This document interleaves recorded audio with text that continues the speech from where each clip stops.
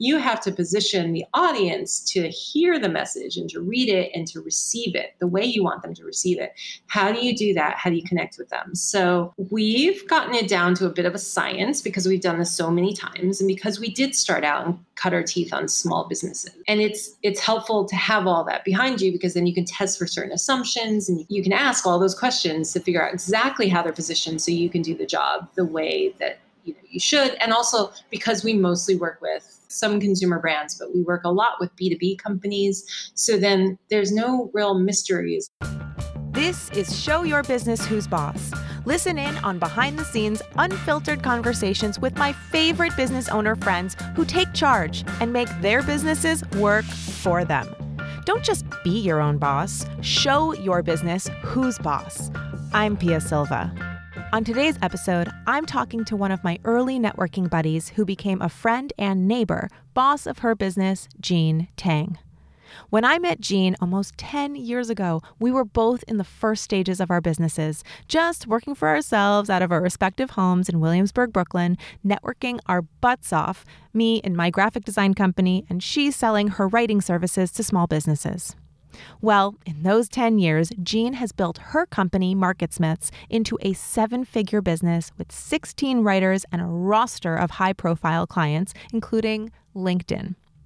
As you'll hear in this episode, she had a hand in some pretty significant moments in my business, and it's so fun to reminisce about the parallel journeys we've been on that have led us each to build mighty but very different businesses.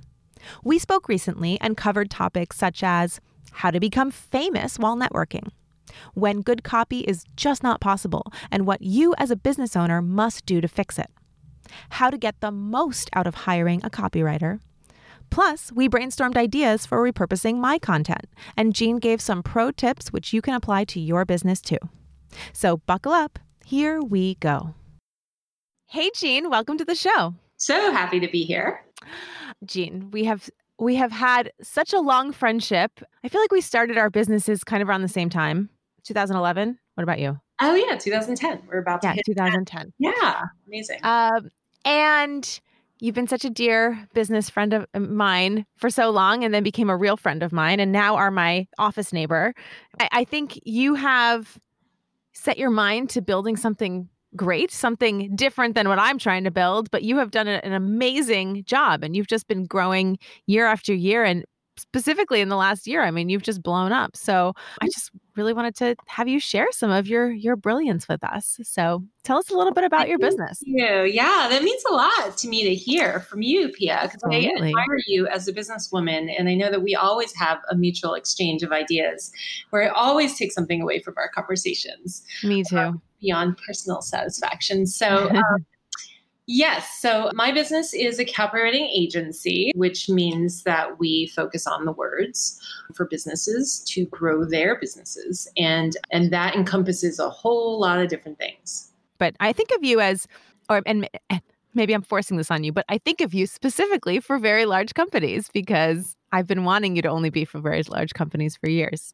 Well, it was actually a piece of advice you gave me, and not too long ago, sort of pointing out something that should have been really starkly clear to me. And that's one of the benefits of our friendship. We definitely help very large businesses.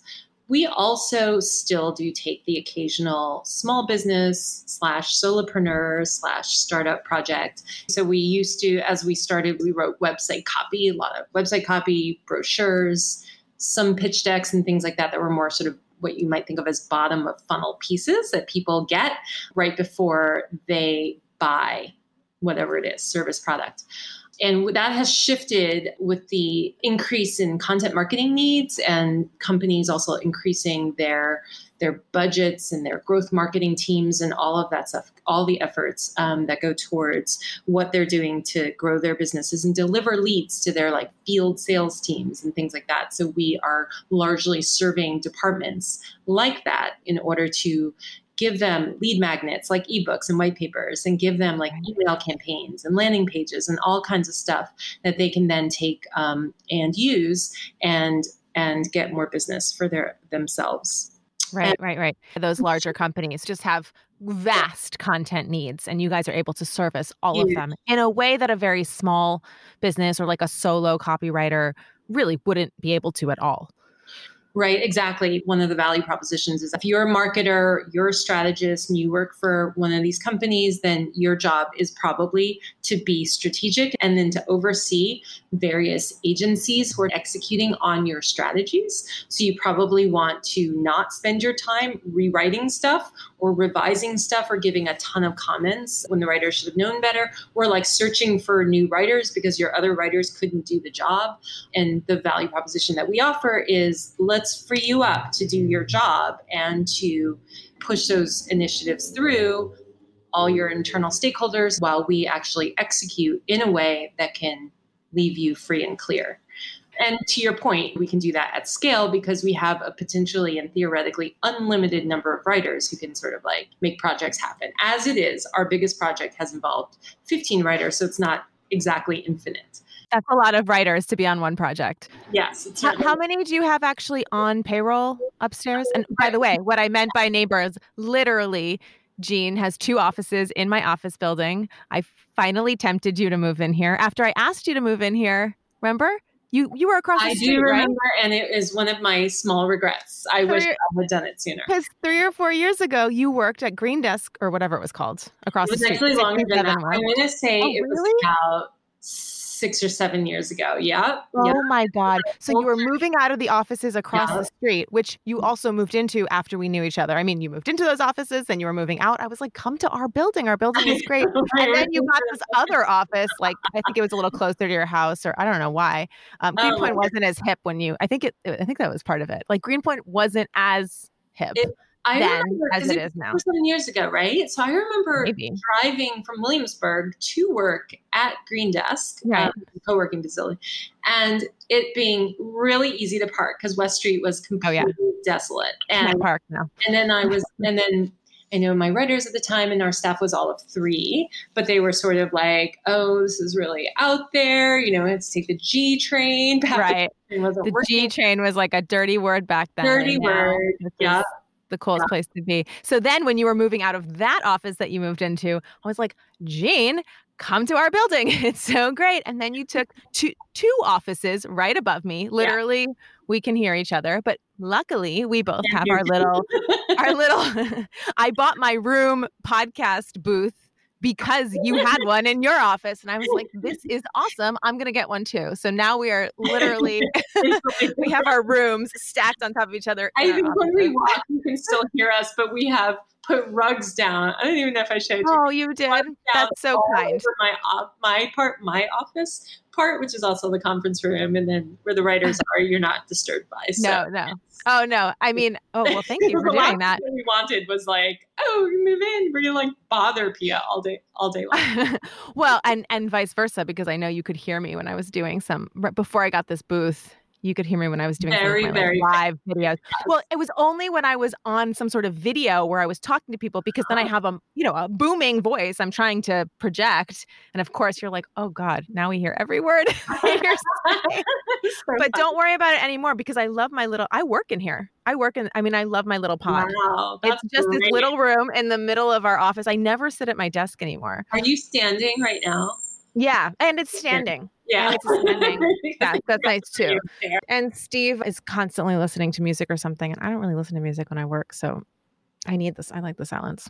But anyway, that's awesome. So anyway, okay, so you have this big booming business, but first, remember when I have this flash image of you and me and Steve sitting in our living room of our old apartment. Remember our like tiny little walkthrough railroad apartment, and you were doing the copy for our website. I mean, this must have been like a few months into our business.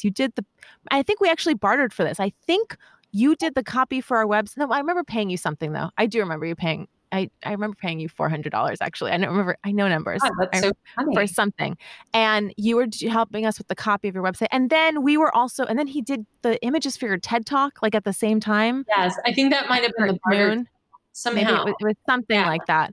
Yeah. But you came in and you took out your little iPad. And I remember thinking, and that was like, iPads were like new then or something because I was Oh, like, yeah, that's a that's good how idea. I long think ago it I was. know. I think I Yeah, bought an iPad or because of an you. iPad. That's right. Oh, Mm-hmm. that's amazing. Mm-hmm. And Hilarious. and Yes. that was just I did. you, right? That was when you were just selling your own services then. Was It that? was, it was Yeah. funny. So yes, if you're remembering, it was a few months after you launched and you launched in 2011, then it is true because I was solo back then. And Mm-hmm.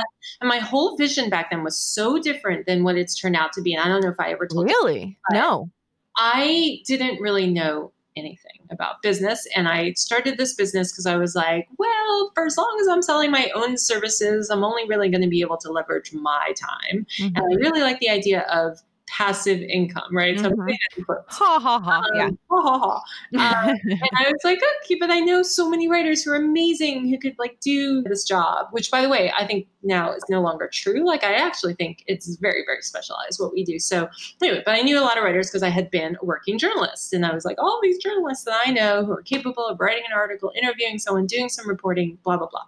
And my model was always like, oh, I don't want to hire anyone. I don't know anything about being a boss. Like, let me just like get freelancers and then use 1099s and they can write for us or whatever. And that quickly was not my plan after I met the first person that I met who I wanted to hire. And she wanted to be hired and she was young and she had just gotten out of school. And she was like, but I want to be a writer and I want to start as your assistant. But I want to be on staff and I want to have a salary and all this stuff. And I was just like, well, why not? So that was sort of the slippery slope. And then now. When was that? It was, I want to say it was around 2012 or 13. But she was hired as an admin. She was, yeah, at the time she was my assistant. And then she wanted to be a writer. So yeah. And I was like, there's no question in time, you'll be in training, you'll be like an apprentice and then you'll be a writer. And she did. But that's a common theme I've seen a lot, that people's first hire tend to be the assistant, whether it's virtual assistant, then they don't see them, or on staff. It seems like it makes more sense to bring on that first full-time person in that role as opposed to the creative. It's like creative is easier. I was just talking to Amanda, by the way. Amanda Neville. Cool, Neville. Yeah. Was she at the shop? No, she was on the show. Yeah.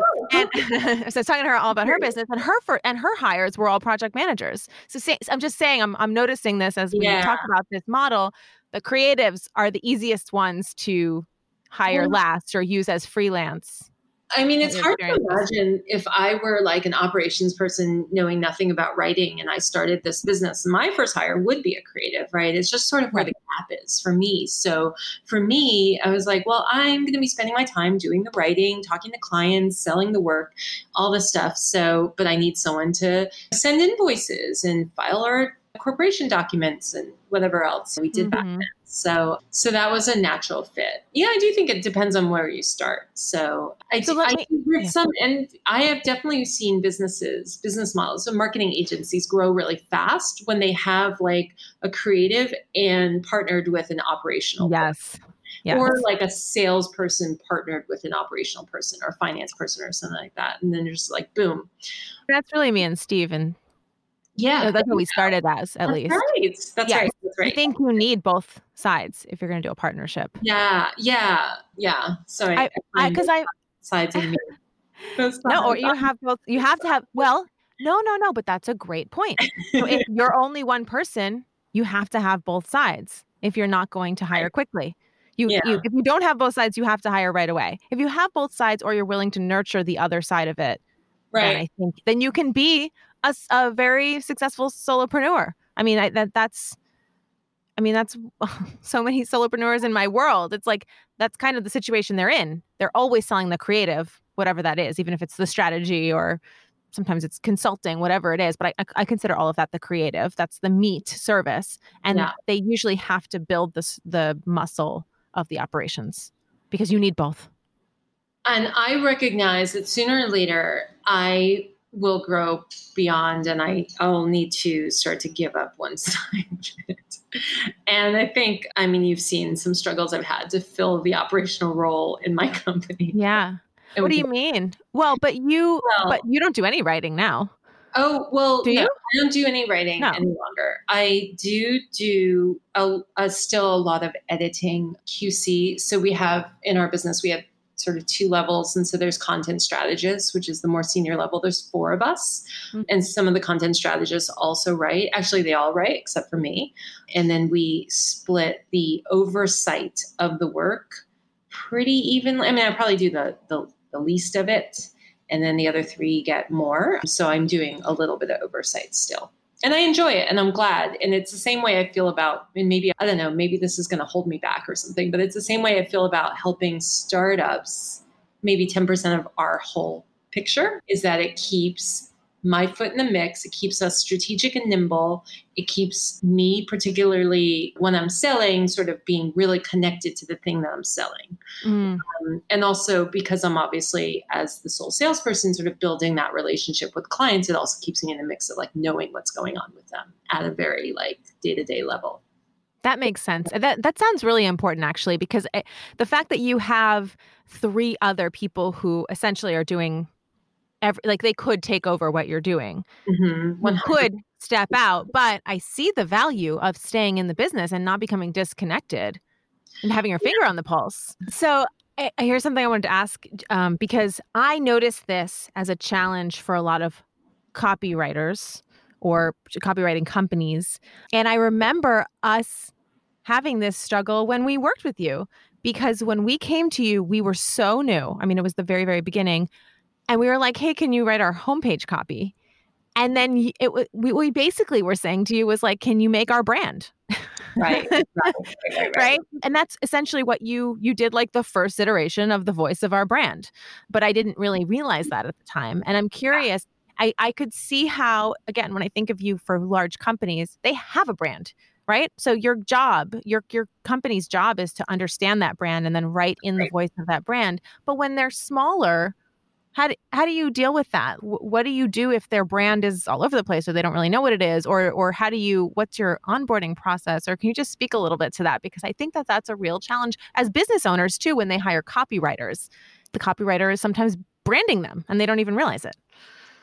It's such a good question. And I'm glad you asked because, and you know this from writing copy for clients as well, so much of the job is about, yes, finding the brand and finding the tone, but also about figuring out how this client is positioned in their industry and in their market.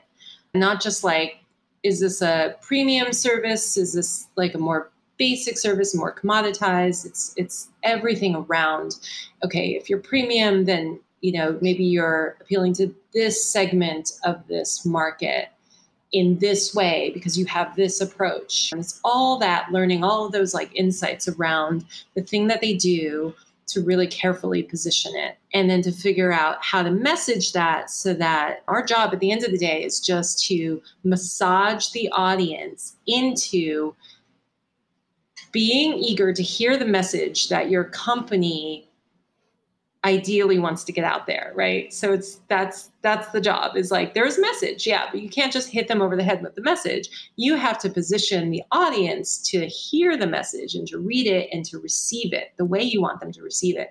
How do you do that? How do you connect with them? So I will say that we've gotten it down to a bit of a science because we've done this so many times. And because we did start out and cut our teeth on small businesses like you were back then, you are.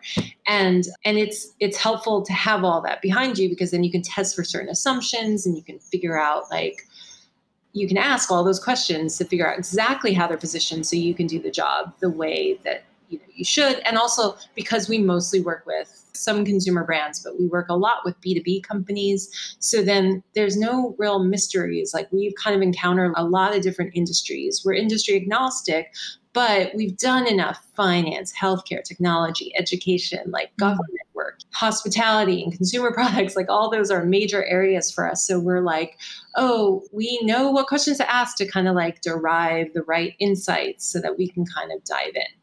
And you're right that when a company is larger, they generally do have branding guidelines and tonal guidelines, and they understand how they're positioned, and they tell us versus us telling them or us discovering it for them. So that is helpful. But this is actually one of the reasons that we keep that one tiny toe in the small business mix. I know I keep bringing it up, but it's like exciting to me because it is a different fun. feeling you get. It's fun. Yeah. It's a different feeling you get from those clients where they're like really need you.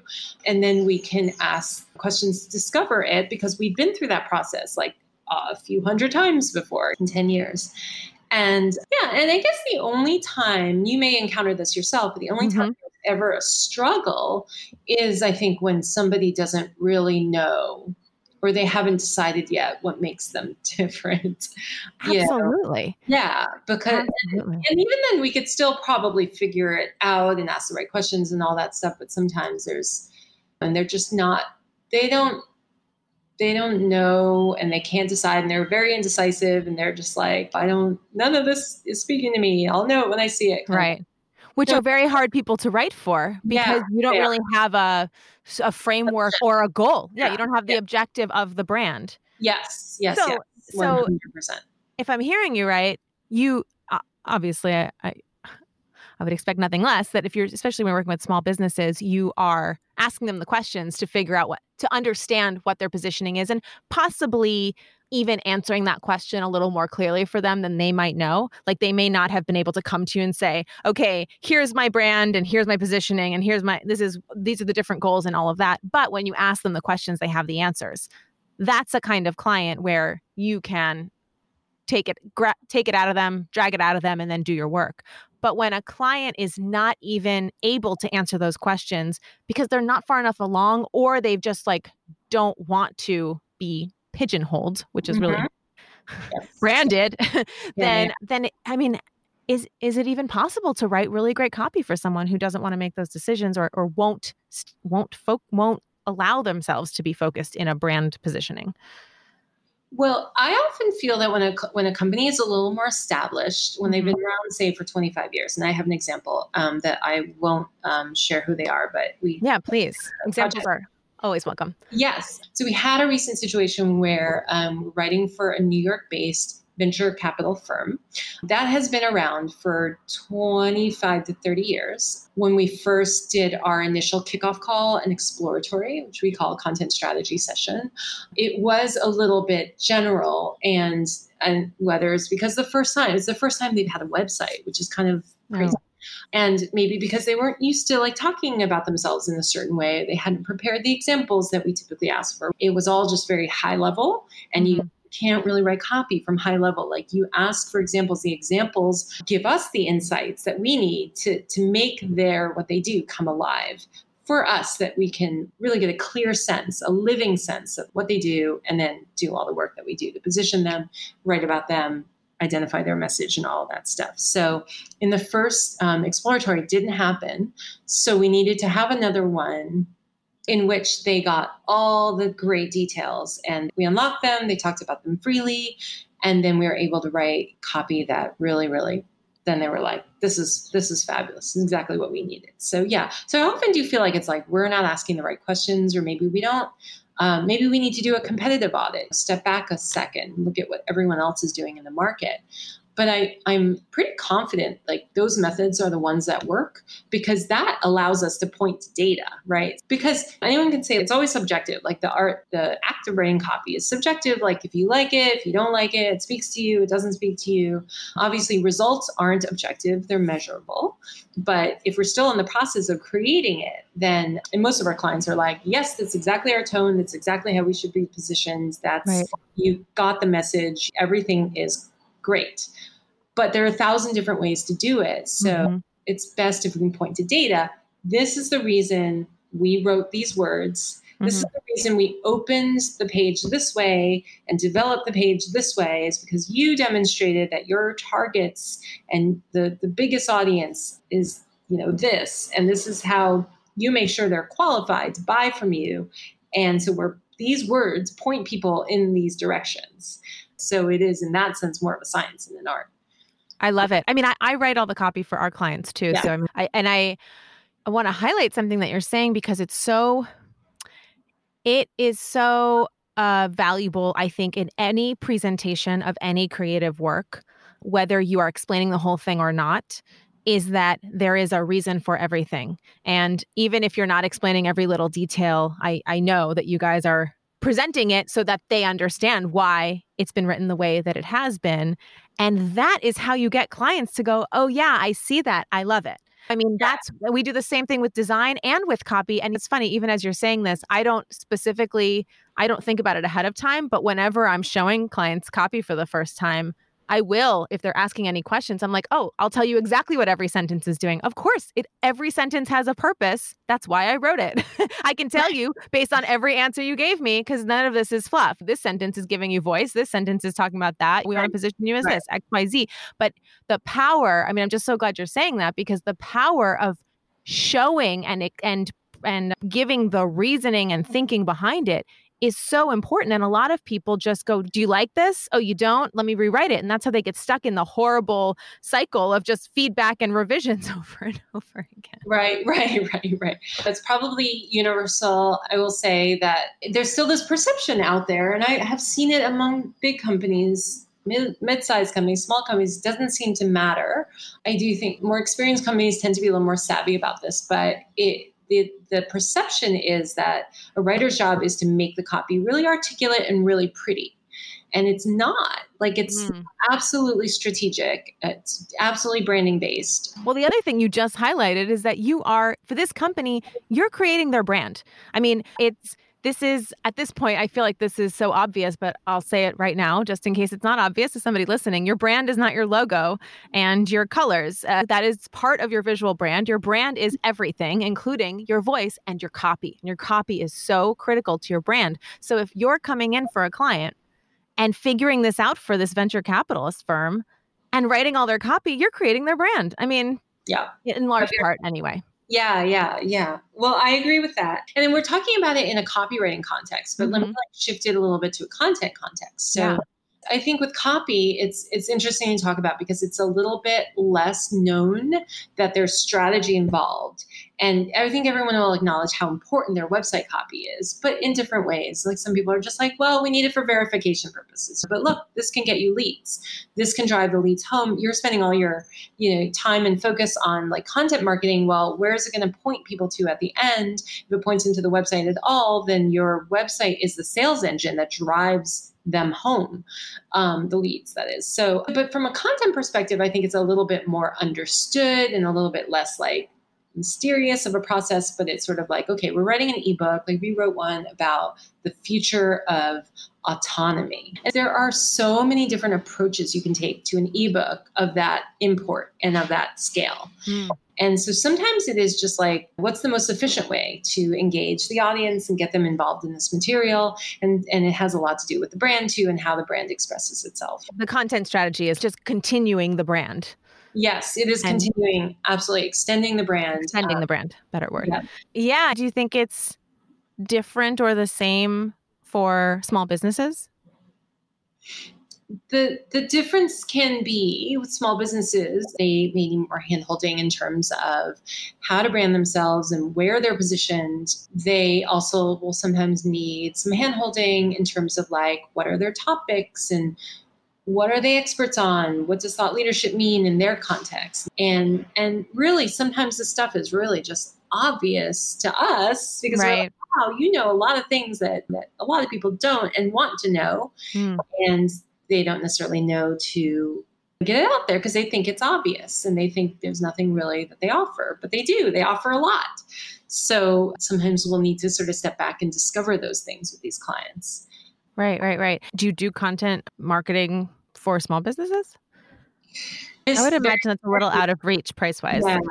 Yeah, pretty minimal. We just took on a startup that's actually based in Italy that I can't say who it is, but they do cybersecurity and they just needed like a blog once a month. And so we're like, we can blog for you. So it's definitely a lot smaller than a more typical project, which might involve writing about 10 to 20 blog posts / ebooks / email campaigns a month. Right. Just do all that content marketing that people do not want to do. Yeah.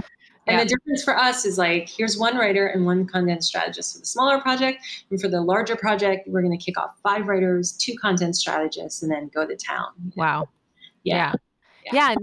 There's so many writers out there and I'm not aware of that many agencies that can handle copy and focus specifically on copy at this level. I mean, that's great. You must know them. You must know others that are available. But yeah, I mean, you're the only person I know. And I love it. Okay, so I have to tell this little story. Do you know that I've turned you into like a legend? I'm glad that you're here because I love it. Because Jean Tang is like a mythical creature in some of my stories that I share. Do you know that? You're just tingling at the top. I have no idea why it's happening. Now that explains it.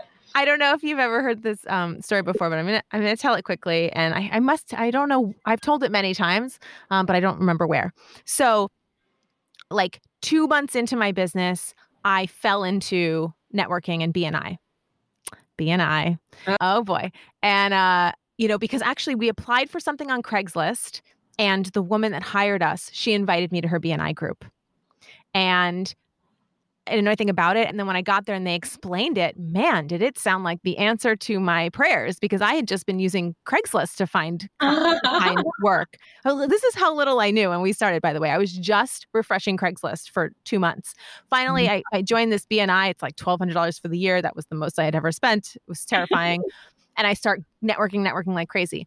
Anyway, I don't know how many months in this happened, but at some point I had been told about, oh, you should talk to Jean Tang. Do you know Jean Tang? Like 100 times. It was like everybody I met, because, the whole thing about BNI is, oh, here are other people you should talk to. And you're like trying to introduce people to other people. Well, everybody knew Jean Tang and everybody told me I should meet Jean Tang. So at some point I was like, first of all, I got to meet Jean Tang. And second of all, I want to be Jean Tang. Who is this woman that everybody is talking about her? And then we finally met in Florida, of all places. Remember? I came to Lisa Skye's house. Huh? That's right. Because we couldn't match up. Just like this podcast where we had to reschedule 5 times. We couldn't link up until you were in Florida, and so was I. Like 20 minutes away from you. Crazy. I know. So I use that as an example to people, because I set my sights on, I want to be Jean Tang, in the sense that, to me, Jean Tang, who is now a mythical creature, is like the representation of somebody who is just doing the work to be known by everybody. So to me, it was like in BNI, you were famous in that, because it's a world, right? We all know it's a world. And in New York City networking, you can like tap into these worlds. And if you go to certain events and you stay on the radar, you'll see the same people. And there's certain people who always show up, and there's a handful of them. And we both know the handful of people, more than a handful, but you were kind of the ringleader of that. So I actually I dedicated myself to meeting everyone I possibly could, going to every event, just being out there as much as possible, until it didn't take me very long, but I felt like I had reached Jean Tang status when I started getting introduced to people, and they would say to me, Pia, like 5 people told me I needed to meet you. It's like, that's what I'm talking about. That's what I was going for. Well, I think that's awesome. And I'm glad that I inspired you even before we met. But I will say, that's so funny. So I will say that I've had several experiences where I assume that people don't know you, and you come up in some context and they're like, Pia, I know Pia. So there it is. There's the proof that you've done it. And I also I'm amused by the fact that you said Jean Tang versus Jean, because Jean is not a very common name, but for a long time with BNI, I was like wondering, why does everyone always use my first and last name together always? Because in networking, you basically say everybody's name. Oh, yeah, maybe, yes. You're not going to say Jean when you're networking with somebody. Yeah, interesting. But yeah, and it actually is funny and very nostalgic for me, because yes, it's true that so I have a very social personality, as do you. Yes. And we just love to be out there and meet people, until networking sort of became or small business networking became not where I needed to be anymore. And so I left my BNI group. It's been... When? Has it really? Because it felt like you were there for a couple of years longer than you should have been, just because you enjoyed it. That's right. And I still do have some friends in those networks. But yes, I do think I wore out my welcome. I think I still enjoyed it, but it sort of outlived its usefulness for me. And I actually wrote about it in Forbes, which I was reminded of the last time I visited, which is the first time I visited in however long it's been since I left, and it wasn't too long ago. It was right before this whole coronavirus shutdown. I went and visited my old to visit. Were there a lot of the same people? A lot of the same people were still there. Really? Definitely You recognize a lot of faces. were in like 4 years. 4 or 5 years is a long time to not be a face. So a lot of people look at me sort of be like, you look really familiar to me. Who are you? You were also in like the famous chapter. Like your chapter was the like Lucky 62 or something. That's right. They've actually rebranded. They've rebranded. Oh, they rebranded. Something else now, Elevate or something like that. But yes, we grew. When I first joined, I think we were like 30, 35 members. But when I left, it was like over 100. It was amazing. Oh my God. Well, even I had fun whenever I would come visit your chapter. Yes.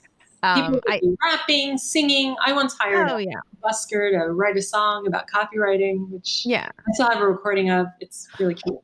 I mean, you know, that I was in and out of networking. I mean, I probably networked hardcore for a year and a half, and then I stopped completely. But I went hard in that year and a half.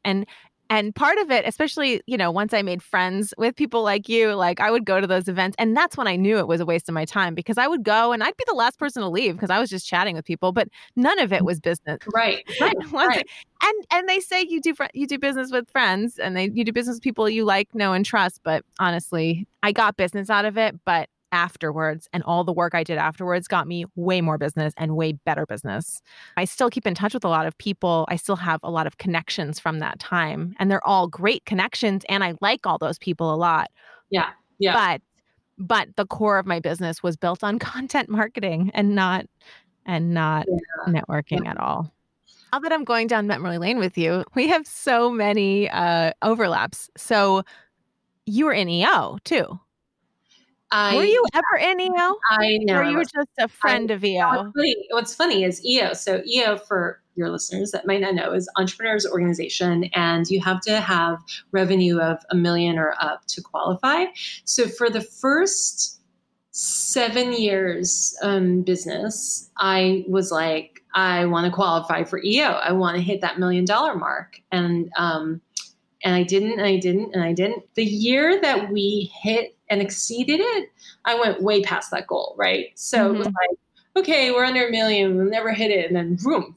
And it was awesome.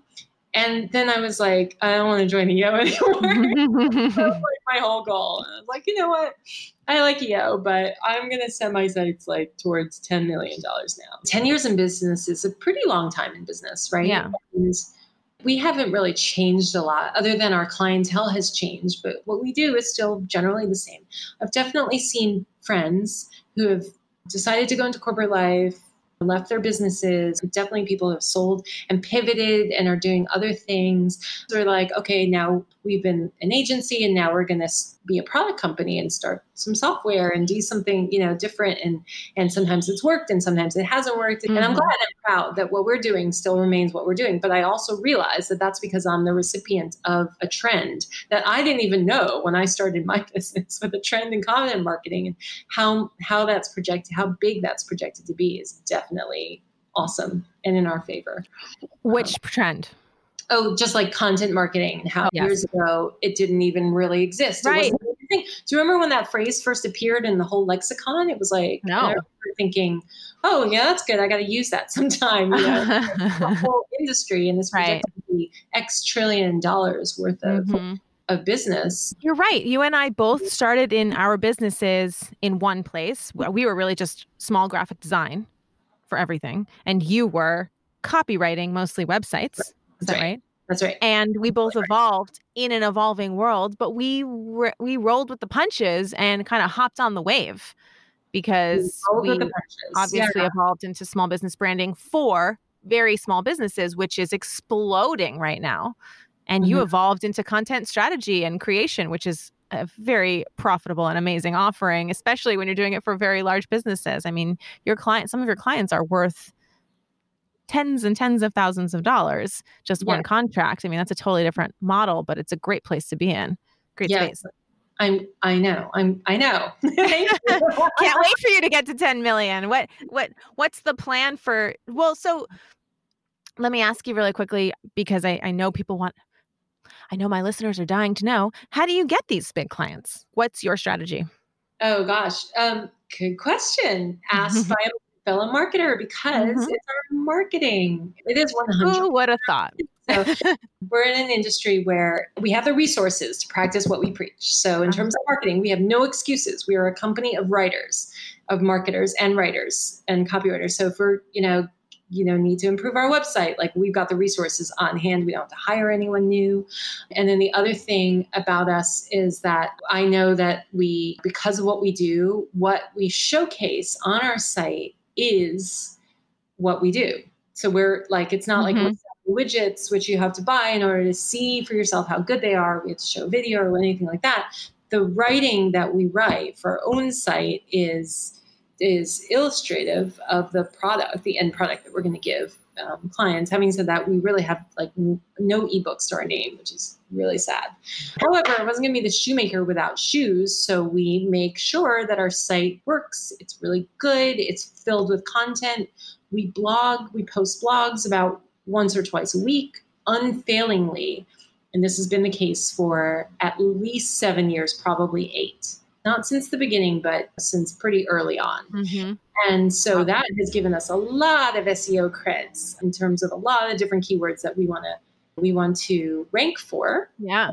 And so I do hear from prospects, large and small, that they Google us. And occasionally when I remember to ask, like, what did you Google? And they'll say this. And they're like, you came up first, you came up second, you came up on page 1. Oh, like an article on your site. Yeah, well, yeah. But I mean, they just find us. They find our site because they put in something with that keyword, like copywriting. Oh my God, yeah. I'm just checking out your website right now. You have 19 pages of blog posts. Oh, yes. So, and it goes way back. So we practice what we preach, we do it, and it also shows. So I'm saying that because it's like a slight qualification, because I realize that not everyone can show their work as they market themselves. No, but when you can, you better. I say that a lot, and a lot of people don't. A lot of people take great photographs, do the work. It's not just take great photographs. I see photographers with great photographs that are this big, little tiny, small picture that you can't blow up or see on an old website. It's like, the experience of viewing photographs is different these days. You got to be up on that. And same with copywriting, same with anything. You got to be at the cutting edge of whatever you do. How do we get such big businesses in our roster? Yeah. It's because of our own marketing. Yeah. And I definitely wasn't necessarily aiming for it in the beginning, but the very first time like a Fortune 50 company came knocking, it was through an inquiry on our website page, and we responded in disbelief. And then we're like, okay, this should be the norm. Like, this is what we're built for. We're built to give you quality copy at scale. So then we started getting them in earnest. And then in that realm, like there's a lot of word of mouth. Word of mouth is probably the best way to get business. And then there you have to work the connections, work LinkedIn. But word of mouth and work in LinkedIn and all of that is greatly fueled by the amazing marketing that you've done. So you can reach out to people on LinkedIn till you're blue in the face, but when they go to your website, you have hundreds of articles. When you say we do content marketing and you have hundreds of articles, that is why they answer you. Yes. I think it's really important. It's a combination of the outreach and the marketing. It's not just do the content marketing and then sit and wait for people to call you. And it's not just go cold call and tap people's shoulders and send them cold DMs like, hey, hire me, and then not have done the work to show what you're made of. I also think it's no accident that the biggest companies in the world have often, not always, but often have very, very built out marketing departments. A lot of them have like whole divisions of hundreds, thousands of people sometimes where they're all marketers, and that's what they do. Or there's like growth marketing divisions or whatever. And it's no accident. These companies recognize that that's how you're going to grow. That's the lifeline of your business. And it's true if you're a Fortune 50 company, and it's true if you're one person. I think people just don't think that marketing, I just think that it's a mystery because it's such a big topic, but it is something you must, I've been. Or they think it's optional. Right. Not only is it not optional, I've been telling people, especially when you're small, it's different when you're a large company because then you have a division. You're small. We were talking about different hats. Marketer is one of your hats. And it better be a hat that you put on and you learn how to wear. Because if you are a one-person business, a two-person business, you are a marketing company for your own business and you need to act like one. Yeah.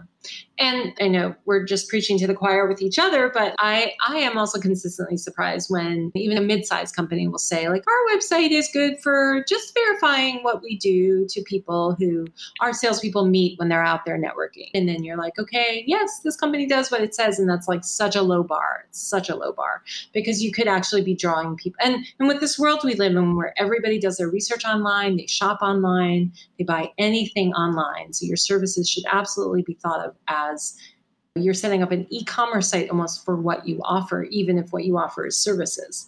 And it's just a matter of shifting your mindset to believing that that's possible. But now this is turning into like commercial.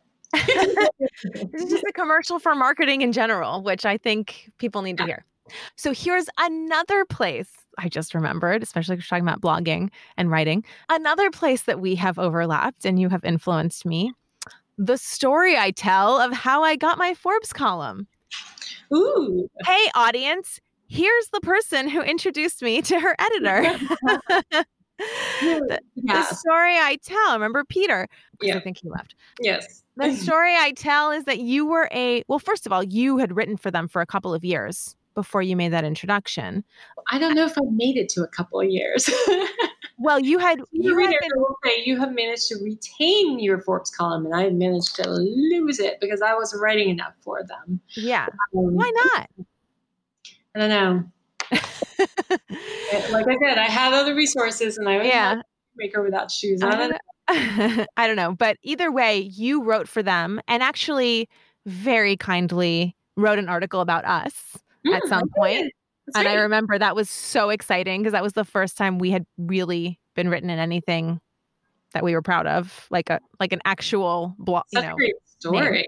Yeah. So you wrote about us, and then like a long time later, you introduced me to your editor, and you were like, "Oh, you are perfect for this. I should introduce you to Peter." And then you did, and it was easy because as I tell the story, I had a blog of many years writing on small business branding. Yeah. So he thought he was willing to, because people have asked me for intros, and I've made a couple over the years, and they're not interested because these people don't have a blog or anything to show for it.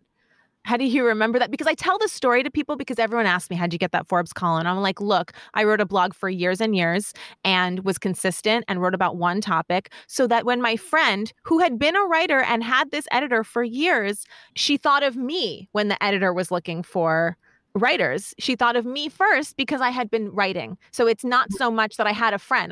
Amanda Neville wrote for Forbes. Julia Pimsleur wrote for Forbes. I knew lots of people that wrote for Forbes. And I never asked anybody to make an introduction. But my point was more, you have to be the person that they want to introduce. Right. Because you put yourself out there and you have such a clear message and you're so good at getting the message out there. And it was kind of like an obvious thing. That's exactly how I remember it. Yeah. And for me, it was kind of funny because I didn't write enough, and it was, I see what you write. And I'm like, it's a very natural message. And one thing I will share, and maybe we talk about this offline, but the content marketing, yes, we have a machine and we have writers who are writing a blog and we need to do more. And we're always trying to do more. But when you're a copywriter, the message isn't when you're a copywriter speaking to marketers, the message isn't really like, how do you make your writing better? Which is what is safe to say that's my area. Right. But since we're mostly executing and doing less content strategy, we might partner with a firm like Amanda's to do content strategy. We're not out there saying like, here's how to make your ebooks win. It's less about the strategy, more about the writing, but the people we're marketing to aren't the writers, and we don't want to market to a bunch of writers, Definitely not. Right, which is a perfect example of what is content strategy. So who are you writing to, and what is the message to them? Because you're right, of course, you're not going to talk to writers about writing better. Yeah, I mean, a couple of different things. Here are some big picture things to know about content marketing. Here are some fun ways to think about how copy fits into your your whole scheme of things. We generally refer to marketing teams and what they need to do because that's our main audience, a team of marketers at a company. And we might talk about an industry one day, like fintech. Here's some exciting things happening in the world of fintech and ways that people are getting the word out about their platforms and apps. Right. Things like that. Right. Yeah, tons of case studies if we can. Case studies. Or anonymized ones if we can't. Yes. What if you can? Anonymized. Oh. We always have the right to feature our clients. So yeah, that's the problem with working with big clients. I mean, that's a problem that can come from working with big clients is they don't always want to be featured on your site. They're much less likely, right? Well, we try to get the rights to put the logo up. I think in a couple of instances we don't have that right. So it becomes a little trickier. But yeah, we actually have it built in our contract that we retain a publicity license to be able to show off some of the work. And it is true that sometimes clients don't go for it and they negotiate that provision away, but oftentimes clients are fine with it. And that's great. Mm-hmm. Nice. Like one of our biggest clients, LinkedIn, is totally fine. We have couple of testimonials from them, and we have at least one case study, I want to say. We do a ton of work for them, so we should have a lot more, but yeah. Right. With it. That's a great client to get. How'd you get that client? It came in through the website. Wow. Not. Wow. That's amazing. They did something one day, they wrote us a note, and we haven't looked back since. And that was about 5 years ago. So they were actually one of our first very, very big clients. Wow. So LinkedIn, even though you do lots of connecting and outreach on LinkedIn, found you not through LinkedIn. Right. That's true. They found us through our very own website. They found us through Google. That's amazing. That's amazing. Let me ask you let's see what you think. I have basically foregone writing on my own website to continue to write on Forbes because it's a lot to write an article a week that I feel good about. And so I continued to put it on Forbes and not on my own website. And because I like to stay relevant on there because I know that it gets a lot of traffic. Why don't you do little summaries or like a take on a different post? Like if you wrote a post I saw one by you on the imposter syndrome. So why don't you interview someone who thinks they have it? And then you could do this is a lot of work. Because it's another article. I mean, I can. But what you could do is you could gather all the things that you have about under different categories. Like you have tips for entrepreneurs, and then you have, that's probably a lot. Or you have like specific tips specific to branding. Mm-hmm. And then you have tips, like you gather different departments of things that you write about. If you think of a magazine, different departments. And then you could just give an update every 2 or 3 posts and say, if you're looking for this kind of advice, and then you just link to it. So then you're sending traffic to those very same posts, as well as also really prominently featuring your posts and the frequency of them on your website. Gotcha. So summarize them as blog posts on my website and link to the Forbes article. Yes. Which is easy. In order to avoid thin content, then you just you do that with a few posts at once so that you're grouping it together. So if you're writing like a paragraph or 2 on each post, you're not it's not a super short page because you have about 6 paragraphs featuring 3 posts or something like that. Oh, so like 3 short summaries on a post. Yeah. And that's what I mean by but on the same topic. Which are that seems like something I could hire out for. There you go. That kind of stuff you guys do. Oh, I see. This is a business discussion. Yes, we can. And what's more, it would be so fun to do that. So yeah. Yeah, that's the kind of stuff that it's like I've already done the work. Like I wrote I have hundreds of articles. Yeah, you do. I do not repurpose enough. Are you putting these out on social? I do. So I do post everything on social, and I constantly repost these articles. So in that sense, I don't forget about them. All my social media kind of cycles through and constantly is posting old articles because they're all evergreen and they're all relevant. And I get emails from people who read an article that I tweeted and they don't really look at the date and they think I just wrote it because it's relevant and as it should be. that's why my social media kind of constantly cycles through and reposts it, because I mean, I read these posts. I'm like, I don't remember writing that. That's great. Like, I would say, when did I write this? 4 years ago? This is totally timely and exactly what I would write right now. Right. I think that's great. And then I would also recommend gathering posts into an ebook, because there's no penalty against like republishing. Oh, yeah. Forbes, you just have to publish it first with Forbes. And in terms of Google, the rules of Google and duplicate content, like you have already published it and you're going to put it in an ebook, like that's not published digitally, right? So right. Well, they're not going to scan your ebook. Like, gather them under these themes into ebooks, and you write a quick intro, transitions between each post, pretty much like just duplicate everything. Yeah. And then I need to lead magnet and do an email campaign that points to one of your courses. Or I feel the weight. Look, I'm sinking. I'm sinking with you saying that. I'm so glad. This is such a no. I love it. I love it. And another thing I would love to outsource, because that's again, it's the kind of stuff. It's like the part that I can't outsource, because my brand is my ideas and thoughts, is the original work. And that's what I tell solopreneurs, like that original, the idea itself, the concepts you have to come from you. It's different when it's a big company. When you're a solopreneur, the concept has to come from you, but you don't have to actually be the person who like puts the pen to paper or puts it into the format of an article. And certainly not if you've already written the article, like takes it and repurposes it. That could be a conflict of interest, not of interest, but a conflict of like, there's a little bit of a conflict sometimes of approach. It's like when you're the author, then you like it the way it is because you wrote it, right? So then like chopping it up and putting it into different pieces might not be as easy. Absolutely. Else, right? Absolutely. So conflict of interest. You're right. It's not only not probably a good use of my time, but it's actually probably harder than somebody else. Exactly. Yeah. It's precisely the reason that people even hire copywriters. I mean, yes, as we talked about, it's a skill set and it involves a lot of strategy and there's a science to it. But also, this is the precise reason I find it hard to copyright for MarketSmiths, and I need someone else to do the first draft and I'll come in and edit it, is that when you're too close to something, it is hard to write. Mm-hmm.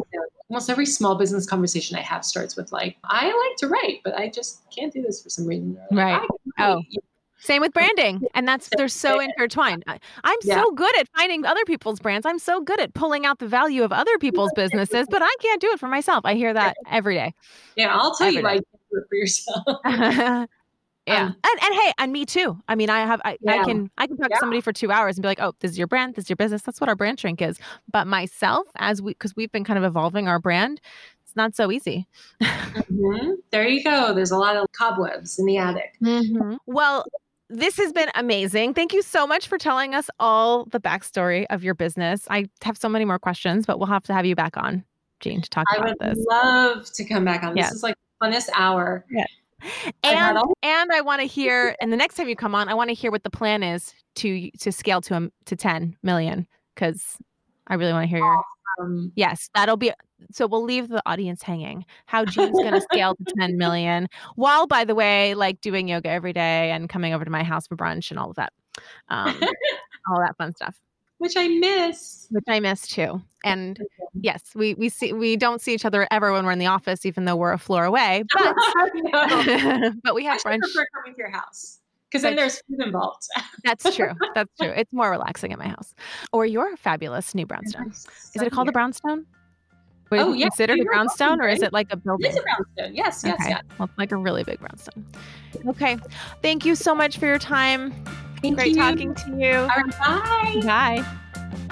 For more information on how Jean's company, MarketSmiths, provides innovative enterprises with ROI-driven copy and content, go to marketsmiths.com. As we discussed, there are literally hundreds of useful articles on there. And if you're looking for website copy, you might be a perfect fit to hire them as well. Also, if you know other entrepreneurs who struggle to put their business in its place and could benefit from hanging out with us, please share this podcast with them. Hard work can only take you so far. It's how you show up in your business that makes the difference.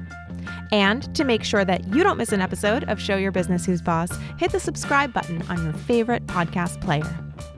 Taking inspiration from Jean today, try brainstorming ways that you can repurpose your existing content. You can also do this even if you don't have content yet, because imagining how you would repurpose it might actually inspire you on what kind of content you'll create in the first place. And creating content that lasts can absolutely be your first step in showing your business who's boss. Show Your Business Who's Boss is produced by Yellow House Media.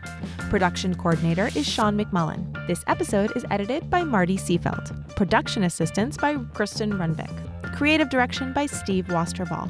Our theme music is Glass Prisms by Western Runners.